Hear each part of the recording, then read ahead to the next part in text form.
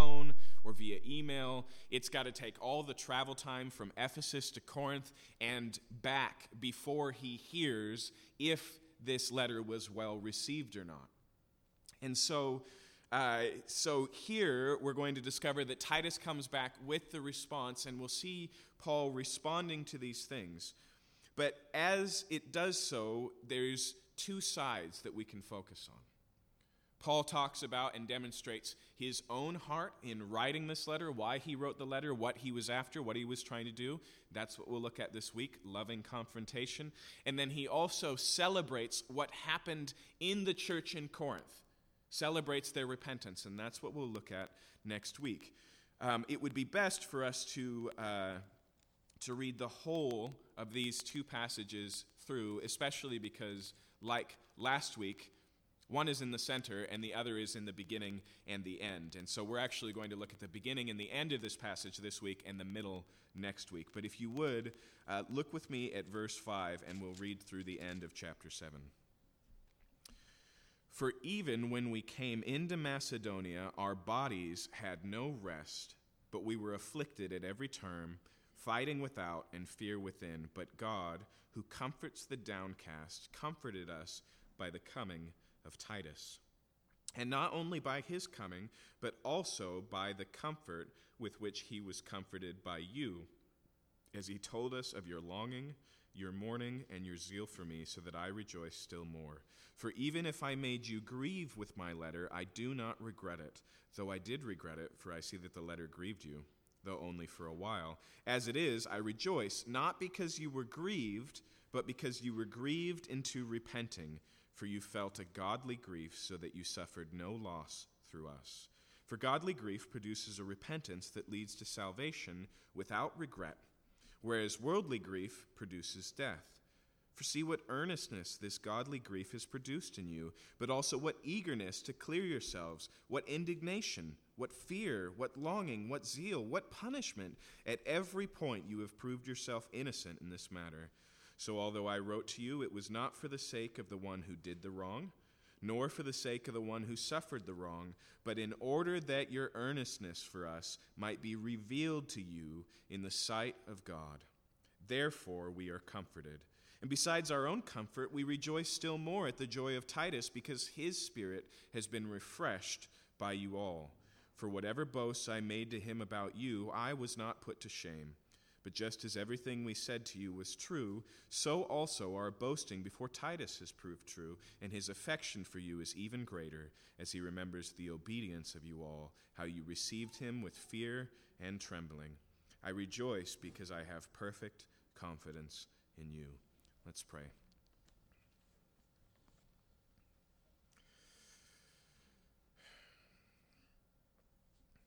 God, whenever there are two human beings in relationship, there are two sinners in relationship. And so we sometimes very much meaning so and sometimes not meaning so, we hurt one another. We cause division in our relationships. We selfishly choose against those we love.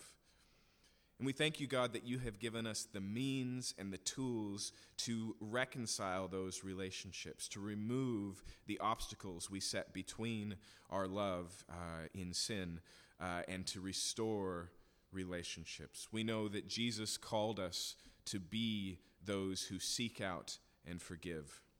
We know that Paul calls us in this letter to be ministers of reconciliation.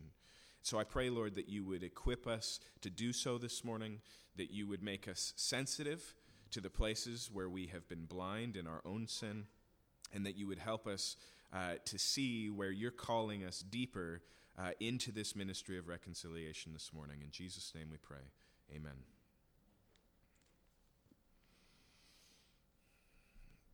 Lately, I've dealt with a swath of different books, and they have hands down been the most difficult biblical books I've ever dealt with.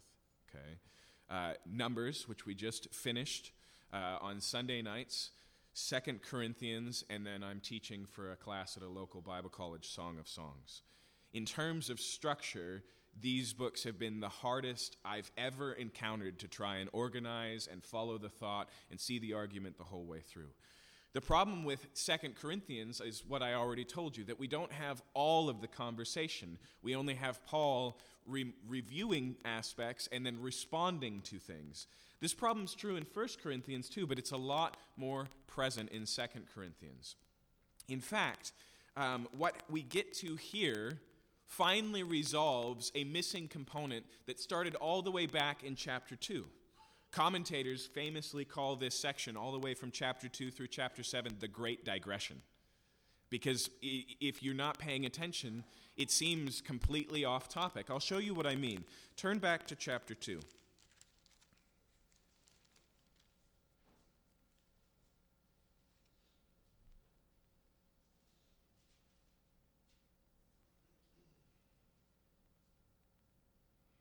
So at the end of chapter 1, Paul says, I didn't come back to Corinth as planned because my last visit was so painful. Now look at chapter 2, verse 1. I made up my mind not to make another painful visit to you, for if I cause you pain, who is there to make me glad but the one whom I have pained? And I wrote as I did, so that when I came, I might not suffer pain from those who should have made me rejoice. For I felt sure of all of you that my joy would be the joy of you all. For I wrote to you out of much affliction and anguish of heart and with many tears, not to cause you pain, but to let you know the abundant love I have for you. Now, notice what he says in verse 12 of chapter 7. When I came to Troas to preach the gospel of Christ, even though a door was opened for me in the Lord, my spirit was not at rest because I did not find my brother Titus there. So I took leave of them and went on to Macedonia. From there, he moves on and he starts to do something, like I said, that commentators label a digression, chapter after chapter, and he doesn't return to this short little travel narrative that he starts here in Ephesus, doesn't find Titus, and moves on to Macedonia. He doesn't return to that till our text this morning in chapter 7. But everything that falls in between is focused on laying out the big format of those things, and so it's very helpful to, once we've looked at our passage this morning, to go back and read through what was said, to see how he lays out his own heart and his own ministry, how he defines what he's trying to do as a ministry of reconciliation. All of those things are built in to what's going on here. What I want you to notice, though, is effectively here, Paul writes the letter and comes to an agreement with Titus, okay, come back and meet me here in Ephesus, and Titus doesn't come. Like I said, this is the ancient world, so travel plans have a tendency to go sidewise. Even if you read the book of Acts, you'll see this taking place, where they plan to leave in the season, and then the weather's too bad, so they're stuck. Things like that happen. But nonetheless, he moves on to the next city, to Macedonia, and it says here that he's so distraught about this, even though there was ample opportunity to preach the gospel in Ephesus, what he calls an open door. He says, I couldn't do it. I couldn't keep my mind on the work. I was so concerned for my relationship with the church. And so then, when we turn forward to chapter 7, we get to the coming of his friend Titus. And he says in verse 5, even when we came into Macedonia, our bodies had no rest. Okay, do you see that? So he says in Ephesus we were without rest, and even when we got to Macedonia, we were still in conflict, waiting for Titus to show up and to meet us there. But as we go along and we look at what Paul says here, we start to understand what loving confrontation looks like. Okay, Paul wrote what he refers to earlier in the letter, and here in this passage, a severe letter. Every time I read that, I think of that old song, A Tear-Stained Letter. That's what this was. It was a tear-stained letter. He was hurt by the church in Corinth, and he wrote this letter to set things right. And as we see in this passage, he recognizes that this was going to hurt them as well. Okay? But this letter is what leads to the restoration of their relationship. You see, the thing is, when I say the word confrontation, we all wince. We're not really into confrontation. We don't like confrontation. And when we say the phrase loving confrontation, that almost sounds like a contradiction. At least it's a paradox. What could that mean? How could confrontation be loving? But notice, back in chapter 2, that's exactly Paul's reason for writing. He says in chapter 2, of course, I was still in chapter 2. He says this in chapter 2, verse 4, I wrote to you out of much affliction and anguish of heart and with many tears, not to cause you pain, but to let you know the abundant love that I have for you. Okay? He says, this was out of the deep reservoirs of my love for you that I took this action. You see, the first thing we need to understand about why we would bring up someone else's sin, why we would confront them, why we'd sit somebody down and say, hey, listen, we need to talk. Whether about a sin in our relationship or something we're observing that's damaging them, why would we bring that up? The answer has to be love. So let's look at our text this morning, and I'll show you what this looks like. Notice again in verse 5. Even when we came into Macedonia, our bodies had no rest, but we were afflicted at every turn, fighting without and fear within.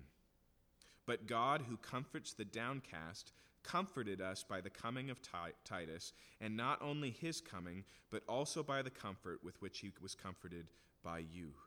Okay? And so he says, when we got to Macedonia, it was pain and it was suffering. Now, that pain and suffering didn't begin in Macedonia. We saw it in Ephesus. He couldn't even work in Ephesus. In fact, it goes all the way back to when he left Corinth the first time. Okay? Paul's pain begins in Corinth with his mistreatment from the church. But what I want you to notice is that he chooses to carry that pain. He chooses to. What he could have done is gone, this is insane. Should I remind you, church in Corinth, that I started this church? Should I remind you that I was appointed by Jesus Christ? If you stand against me, you stand against Jesus. Those are Jesus' words. Forget you, I'm gone. But he doesn't. He gets away, he clears his head, he thinks things through, and he writes a letter. But in writing the letter, what we see is that Paul is hurt. The phrase he uses is that he grieves. And the first thing that we have to do if we're going to figure out how to deal with sin in our relationships, with sin in other people's lives, we have to be hurt by it. It has to bother us. It has to get under our skin. You know, can I put it in a different phrase? We have to care. We have to care. And a lot of times, we downplay the seriousness of other people's sin. We ignore it, and we call that loving. In fact, we feel like the best thing we can do is just let people be what they are and be where they are, and if it's too hard for us, then the loving thing to do is just to leave them to it. But for us to really love involves being hurt by other people's sin. I mean, let's just point out the obvious. That, like I said earlier in my prayer, if we're going to be a relationship with someone, that person is going to fail you. They're going to make mistakes. They're going to be selfish. They're going to be sinners. And so anytime we're in relationship, we are vulnerable. We put ourselves at risk. What I want you to notice this morning is that the confrontation we're talking about is also a position of vulnerability. And that's easy to mistake, because oftentimes confrontation is on the offense. Or at the best, it's a defense, because everybody knows the best offense is a good defense, right? I know in sports it's the other way, but when it comes to relationships, the way we hurt people is by isolating. Okay, the way that we keep ourselves safe is by making distance. But Paul is grieved by what's going on here. And what makes it loving is not that it's causing him pain, but why he is pained.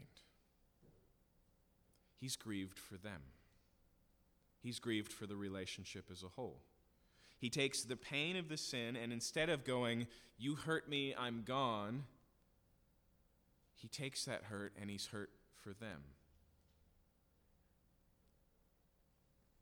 Listen, the Bible says that sin leads to death. And that means a couple of different things, okay? One of the things it means is that the consequence of sin is death. That what we deserve, because we've broken God's commands, is eternal consequences. But another thing it means is that nothing can survive a constant exposure to sin and thrive. Sin leads to death. And so sin that's undealt with in a relationship will kill the relationship. And that doesn't matter if the relationship is a living death.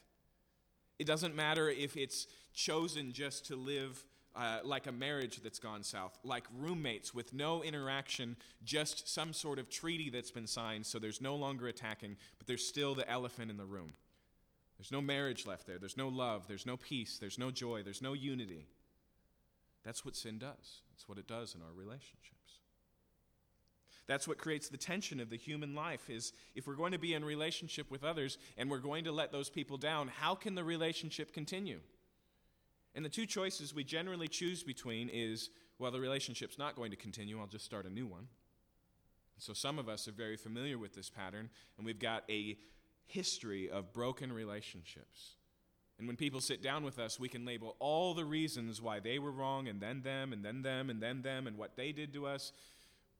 But the common denominator, the red thread that runs through all of it is us. Right? We see this kind of in the book of Genesis. In the book of Genesis, Noah and his family are the only ones who escape this worldwide consequence. And it's very clearly a consequence due to sin. It's God's judgment on the earth, and Noah makes it through that, and then we find in his family awfulness, sinfulness. Noah's drunk. He passes out in his tent. And at the very least, his son makes fun of him for it. But it could be something even worse than that. Whatever it is, the story of mankind's downward spiral of what we call the fall continues. Why? Because sin gets on the boat with Noah. And I've been there, and I've met people before who are constantly on the run, thinking that if they can just find a place where there's no bad people, everything will be fine. And not only do they find more bad people, but they don't realize their own badness that they carry with them in their own bodies. And so we can't just sever our ties entirely and escape from it because we carry it with us, but we also can't ignore it. And this is like the American Guide to Relationships #1. I'm sorry, it's okay.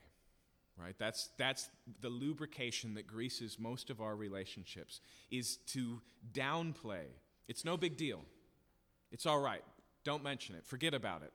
All of these things, they take something that the Bible says is actually really bad. Not really bad, like really, really bad, but is in actuality bad. Something that is in actuality wrong. Something that actually bears bad consequences in lives and pretends that it doesn't. And the truth is, we are terrible actors. So we can say that, but it changes the relationship, doesn't it? We start to build the fence a little bit higher. We start to withdraw a little bit. We start to slowly and quietly punish them and remind them of how they let us down. We do all of these things. We become bitter. We become judgmental. We become resentful. We come to the place where maybe even we justify our own wrong behavior because they did that to us. And they can go, well, I have to live with them, so at the very least I can whatever it is. Okay? That's why I like the physicality of those chains. Ignore them all you want. They're there. They're interacting in your relationship. What are you going to do about it? The Bible says because of what God has done in Jesus Christ, there really is such a thing as forgiveness. It's not a feeling. It's not merely psychological. It's an actual transaction. Like with debt, it's a removal of debt. Okay? There's a psychological feeling that comes with debt. Since most of you are Americans, you probably know what that feels like, right? You don't actually carry with you a negative balance, but you do carry it, don't you? Sin is the same way. We feel that distance. We feel that grievance. But what Paul does is he takes that and he sees it for what it really is. not just an offense against him, not just a pain against him, but something that hurts the relationship and the other person as well, and he cares enough to do something about it. There are plenty of people out there who don't mind if you continue in your most destructive behaviors. But that's not loving. They don't do that because they love you. They do that because they don't care. Paul cares. And that's where this has to begin.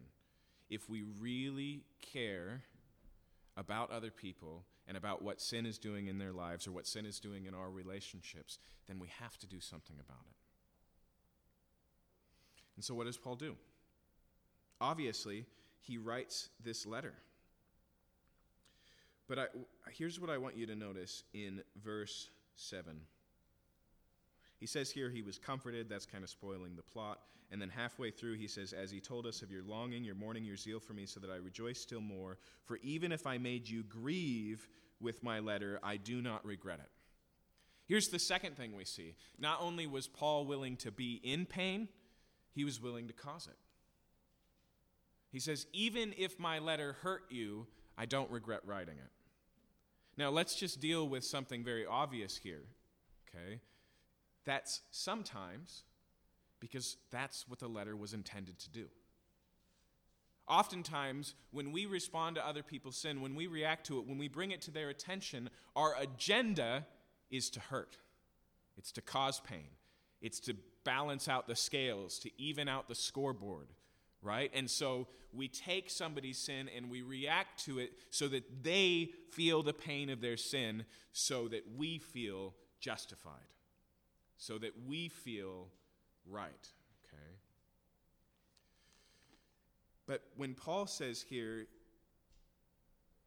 verse 8, even if I made you grieve with my letter, I did not regret it. Listen to his reason.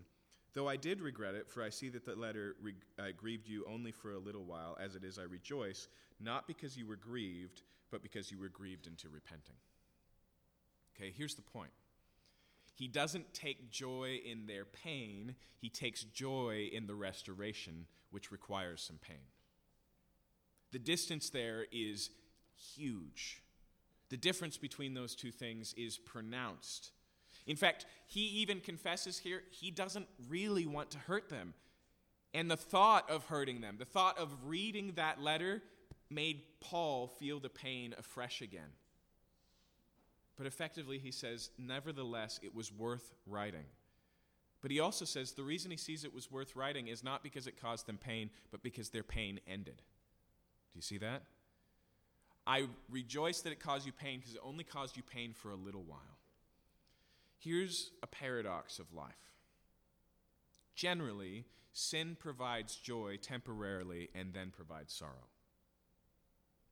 But what we're talking about this morning, loving confrontation, when it's done rightly, reconciliation, forgiveness, it provides sorrow temporarily and leads to joy. And so here he doesn't come on the attack.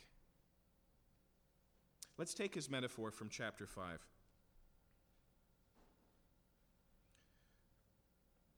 Notice what he says in verse 18. All this is from God, who through Christ reconciled us to himself and gave us the ministry of reconciliation. That is, in Christ, God was reconciling the world to himself, not counting their trespasses against them, and entrusting to us the message of reconciliation. Therefore, we are ambassadors for Christ, God making his appeal through us. We implore you on behalf of Christ, be reconciled to God. I want you to notice two things here. He says, God's given us the ministry of reconciliation, and he says it's as if we're ambassadors. Okay. Here's the thing. For you to lovingly confront someone, you have to come representing Christ and not yourself. Here's how we often react to other people's sin. We react as if they were citizens in our kingdom. We say, you broke my law, you've fought against my kingdom, you will bear my judgment and my punishment. I will be judge, jury, and executioner. Okay? But what Paul does is different than that. He doesn't come seeking revenge. He doesn't come on the attack. In fact, he comes already aware of the fact and wishing he could do it without pain. He is thinking about the other person. He is doing this out of love for them and not for him. And the truth is, you cannot come in this way as an ambassador of Christ's kingdom and be a king of your own. You can't. You can't be a double representative. And so, this is why Jesus says this. He says, "Why do you complain about the speck in your brother's eye and ignore the log in your own?" Right? And a lot of times we just take that as a, hey, don't judge other people. You know, we've all got problems. Yours, we all know, are plenty big, so leave everyone alone. But we miss how he finishes that statement. He goes on and says, first, deal with the log in your eye, and then you will be able to help your brother. It's a priority, not an either or. First this, then that. And the truth is, a lot of the times, the log in our own eye has to do with our own idolatry. That the thing that's most offensive to us about sin has nothing to do with what it says about who God is, has nothing to do with God's kingdom, has nothing to do with the other people created in the image of God and what sin's doing to them. It just hurts us. It bothers us. We're the center reason. So one of the ways that we deal with the log in our own eye is we ask the question, why did that bother me so much? Why do I react so strongly to that? What's really going on? We have to remove ourselves from the throne of life that says, I am the most important thing in life, and you have stood against the most important thing in life, and you shall pay. That's what's really going on. And so we have to remove the log from our own eye. We have to deal with all of those things. We have to take ourselves off the throne of our hearts. In other words, we cannot call someone to repentance until we repent ourselves. It's incredibly rare for humans to respond to sin and not respond in kind. It's knee-jerk. It's the way we naturally react. And it can spoil this, doesn't it? Right? Because you can come self-righteously, stoop down off of your throne and, hold out your scepter and say, forgiveness is available if only... We've all been on the receiving end of that. That's not what Paul does. He comes in stupefying humility. Read the last few chapters. He stoops down so low, he has nothing to lose by kneeling before them and imploring them, begging them to be reconciled. His dignity isn't on the line. He doesn't care for that at all. His reputation, none of that stuff matters. All that matters is the relationship. How did he get there? He knows that he's a sinner, and he deals with his own heart first. I think that's probably the primary missing thing in how we respond inside the church to other people's sin. We don't take the time to do what Jesus advised us to do. And so we either go,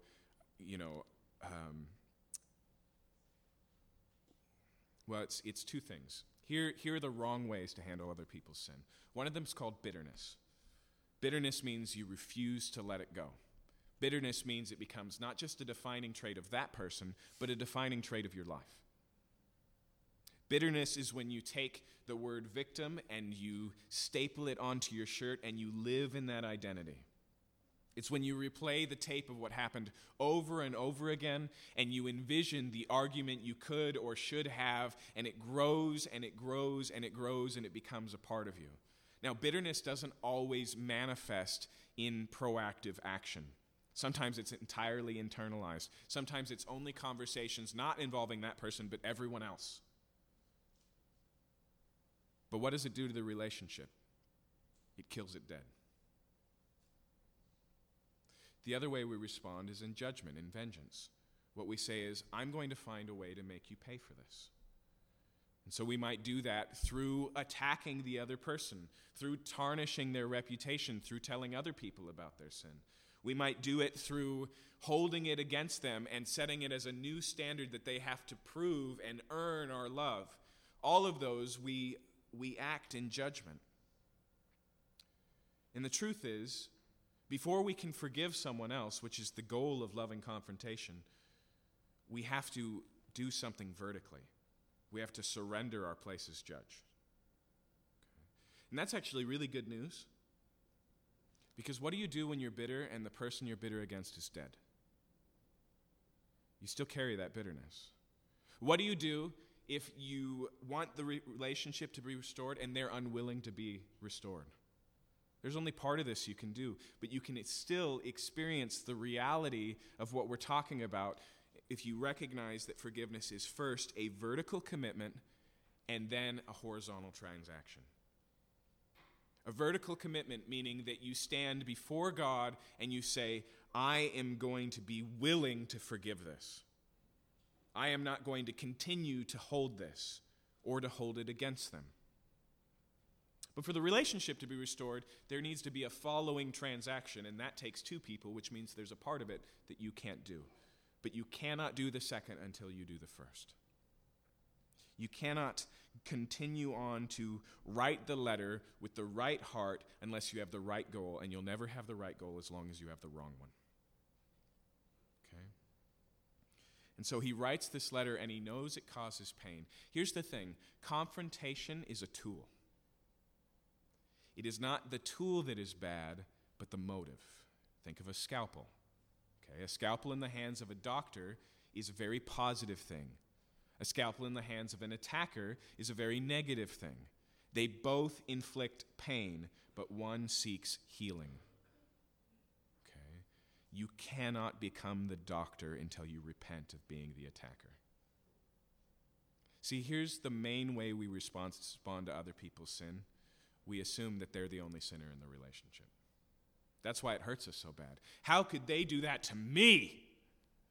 What have I ever done to them? Right? Our memories are so short in relationship. Our perspective is so skewed, and that shouldn't surprise us.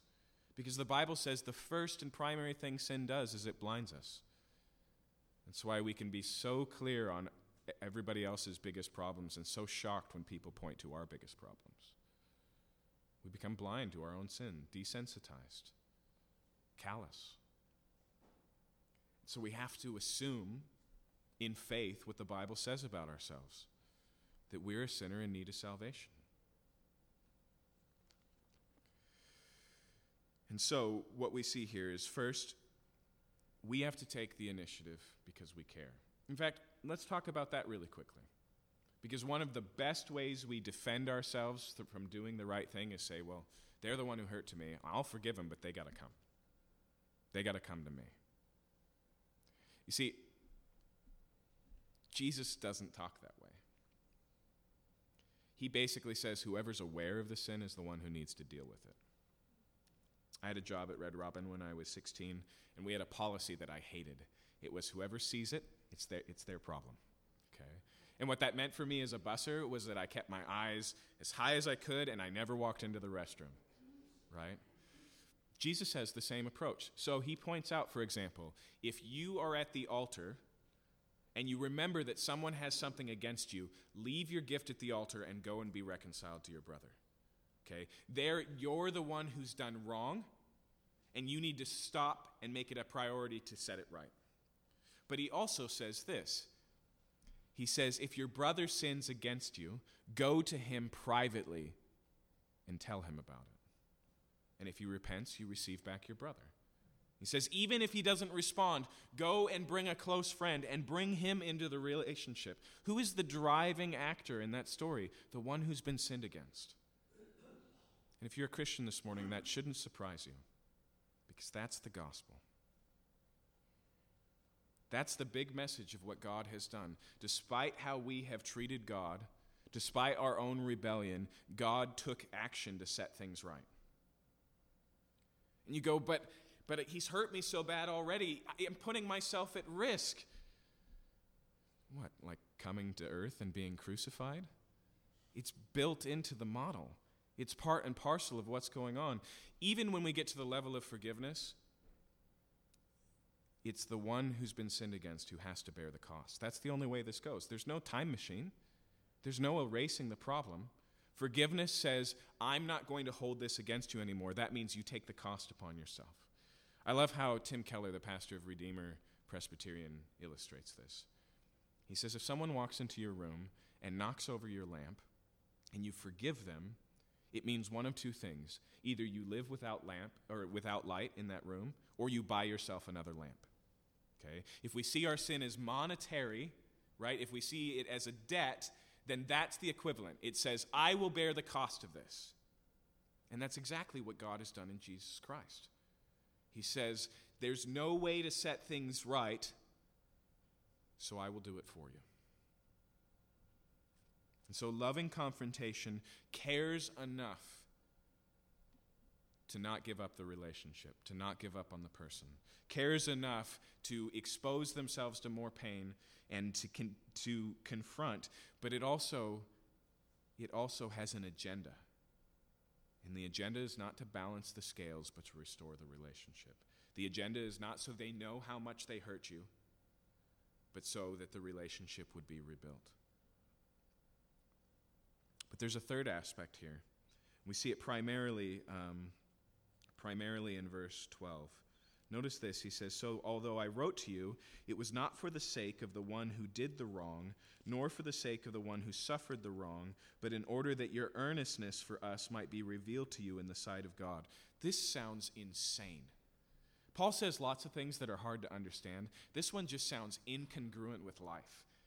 He says, look, I didn't really write this because I was hurt or because you hurt me. I wrote this because I wanted to show you what God is doing in your life. Listen again to how he says it in the end. He says, in order that your earnestness for us might be revealed to you in the sight of God.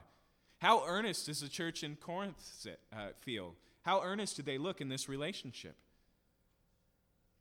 They're the ones who harmed. They're the ones who are sitting on their thumbs. Until Paul writes the letter, they're blind in their own ignorance. They don't even know what the problem is. He says, but I did this to show you what you can't even see for yourself. In fact, notice how he continues in verse 13. He says, therefore we're comforted. Besides our own comfort, we rejoice still more at the joy of Titus, because his spirit has been refreshed by you all. Listen to this. For whatever boasts I made to him about you, I was not put to shame. Would you expect Paul to be praising the Corinthian congregation as he seals up this letter, stained with his own tears, and puts it in Titus's hands? He says, I can't wait for you to see what's going to happen, Titus.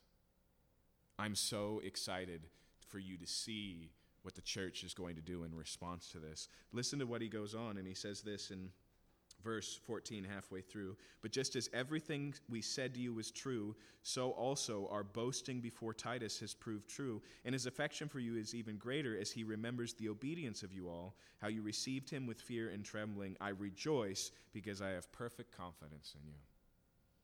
See, we've talked about three factors, okay?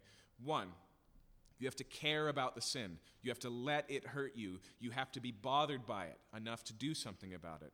Two, you have to do something about it with the motive to set it right. And three, you have to do it in hope. You have to do it in hope. Paul here expects the Corinthian church to respond rightly, not like, you better do the right thing, but he honestly and truly believes with hope in the outcome. And this isn't merely optimism. Okay? See, here's the thing. God says that what he's done in Jesus Christ is so significant that it can actually bring about restoration in relationship. It can actually bring about forgiveness, that it can actually remove those things. See, he's not merely hoping in the Corinthians going, look, I know they didn't really mean it. No, his hope is deeper than that. He hopes in the God who's at work in the Corinthians. And once again, that difference is worlds apart. Because the truth is, sometimes people do stuff and it's no big deal and you're sure everything's going to be set right. But there are other times when things seem so damaged and so broken. That's not a place without hope for the Christian. And part of the reason is because we know what it's like for God to take damaged and broken things and make them new. We've experienced it firsthand. But it's true of our relationships. If God can take the Jews and the Gentiles in Ephesus and make them one body and break down hundreds of years of bigotry and isolation and distance, do we really think he can't do it again when those people continue to be themselves? When they continue to bring in sin in the relationship? Is the reconciliation that God offers only available as a one-time offer and then you're on your own? No. See, he hopes not just that the Corinthians will do the right thing, but that God is going to be faithful to continue and finish what he began in them. This thing that the Corinthians did is not merely a slip-up. It's not merely a mistake. It's definitely not out of character. The Bible says sin isn't something that happens to us. It's something we do because of something we are. It's part of your nature. But Paul has enough hope to say, I believe that God can change your nature. I believe he's going to do it. I'm expecting it to happen. And so then he sees this whole thing as being a positive that's worth rejoicing in. Listen to this. It's so counterintuitive. He doesn't just say the relationship can be restored. He sees it as moving forward in this way. He sees God as drawing them closer to himself and their relationship getting closer, not merely in spite of these things, but because. When Martin Luther effectively began the Reformation by writing these 95 complaints about the Catholic Church and nailing them to the door of his church in Wittenberg, he began that document with this statement: the Christian life is one of continual repentance. And in the context, what he's saying there is he believes in the Catholic Church. He believes in the body of Christ. He believes that God is going to continue the work, and so he's not afraid to draw these things to attention because that's normative for the Christian life. And let's be honest, the reason why loving confrontation is so scary to us is because we never do it. And so what's really scary is if you have a close relationship and a whole bundle of undealt with sin, it sounds like a week-long affair to deal with all of it, to go down the whole roster. But when it's a regular habit of relationship, it's easier. It's like that app some of you have on your phone, Acorn, where you're investing a little change at a time, okay? It adds up after a while, but you never have to go, okay, right? It's not in the big numbers anymore. But the thing we have to understand is it's impossible to do this without hope. Because hope determines if you believe the gospel or not. Can you go through the motions of trying to restore a relationship? Absolutely. Can you seek to restore a relationship or confront somebody in sin because you're supposed to? Sure. But what we see happening here is so much deeper than that. Paul believes that the gospel is so good and so true that it can actually fix what's broken. It can actually restore what's been divided. It can actually reconcile what sometimes to us can seem unreconcilable, and that's not because the people in the relationship are so great. It's because the God working in the midst of that relationship is so great. That's where Paul's confidence is. That's where his hope is. And see, what I'm saying here is not merely that as Christians we should seek to restore broken relationships, that we should seek reconciliation. I'm not merely saying that we should deal with interpersonal sin. I'm saying that we can. I'm saying that we can. I'm saying that what God has done in Jesus Christ is so significant that those relationships actually can not merely be restored, but restored to growth and love and true unity and fellowship. And so Paul bears the pain of this like Jesus does on the cross. For the joy that was set before him, he endured the shame on the cross, the author of Hebrews says. It doesn't mean these things aren't hard.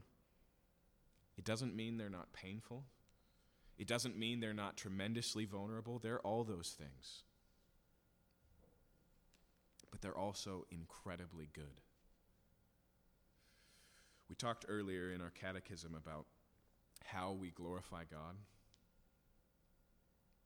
when sin is properly responded to and dealt with in the church, it demonstrates the truth of the gospel. What's writ large on the cross of Christ is displayed in the fine print of our lives.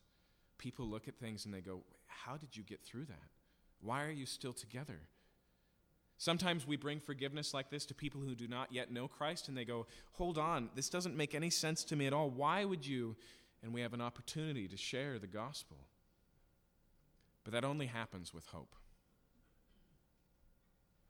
Some of you who are into apologetics, defending Christianity, have a key verse out of Peter's letters when he says, always be ready to give a defense for the hope that lies within you.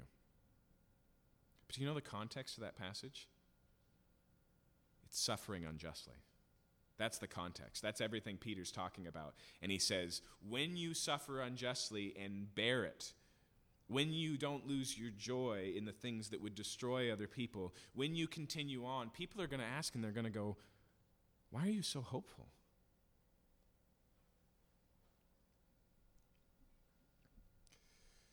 I've put those cards on the back table. And you could use them to lovingly confront someone. I almost wrote you instructions to do so. I decided not to. And the reason's really simple. It's because when it comes to that, Jesus didn't just write a letter. He didn't try and put it in words. The Bible is full of God's expression of invitation that all things can be made new. Come to me, and I will make your sins whiter than snow. Come to me, you without bread and you without drink, and buy and eat without money. But the greatest way he said it was incarnational. It was in the flesh. But I will also add that you will be better at doing that, contra Jesus, you will be better at doing that if you practice asking for forgiveness, if you are the initiator in your own sin, if you deal with the log in your eye first. And so I would really, really encourage you during these 2 weeks to practice, not just practice what we preach, to practice in the sense of get better at this, because this should be the day-to-day of Christian relationships, of not allowing sin to cause division, destruction, or death, because we believe in resurrection. Let's pray.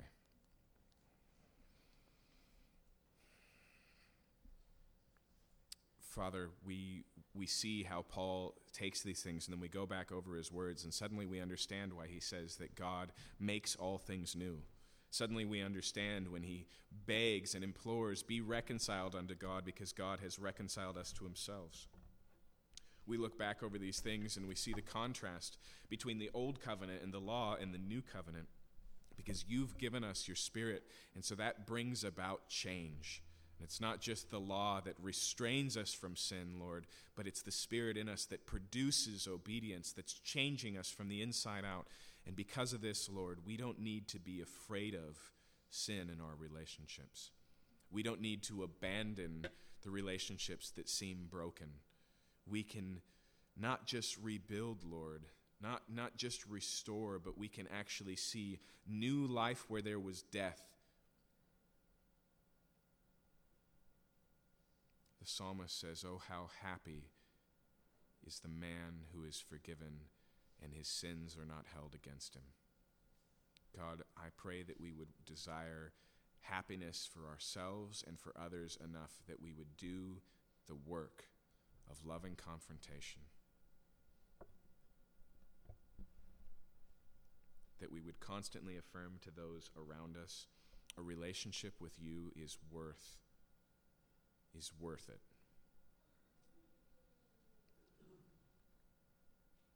And God, because I know that we very rarely are sinned against without sinning ourselves, and I know that that sin leads to blindness, God, I pray that you would open our eyes to the relationships we've abandoned, to the ongoing relationships where sin still lies dormant and undealt with, to the places where we don't believe the gospel is true.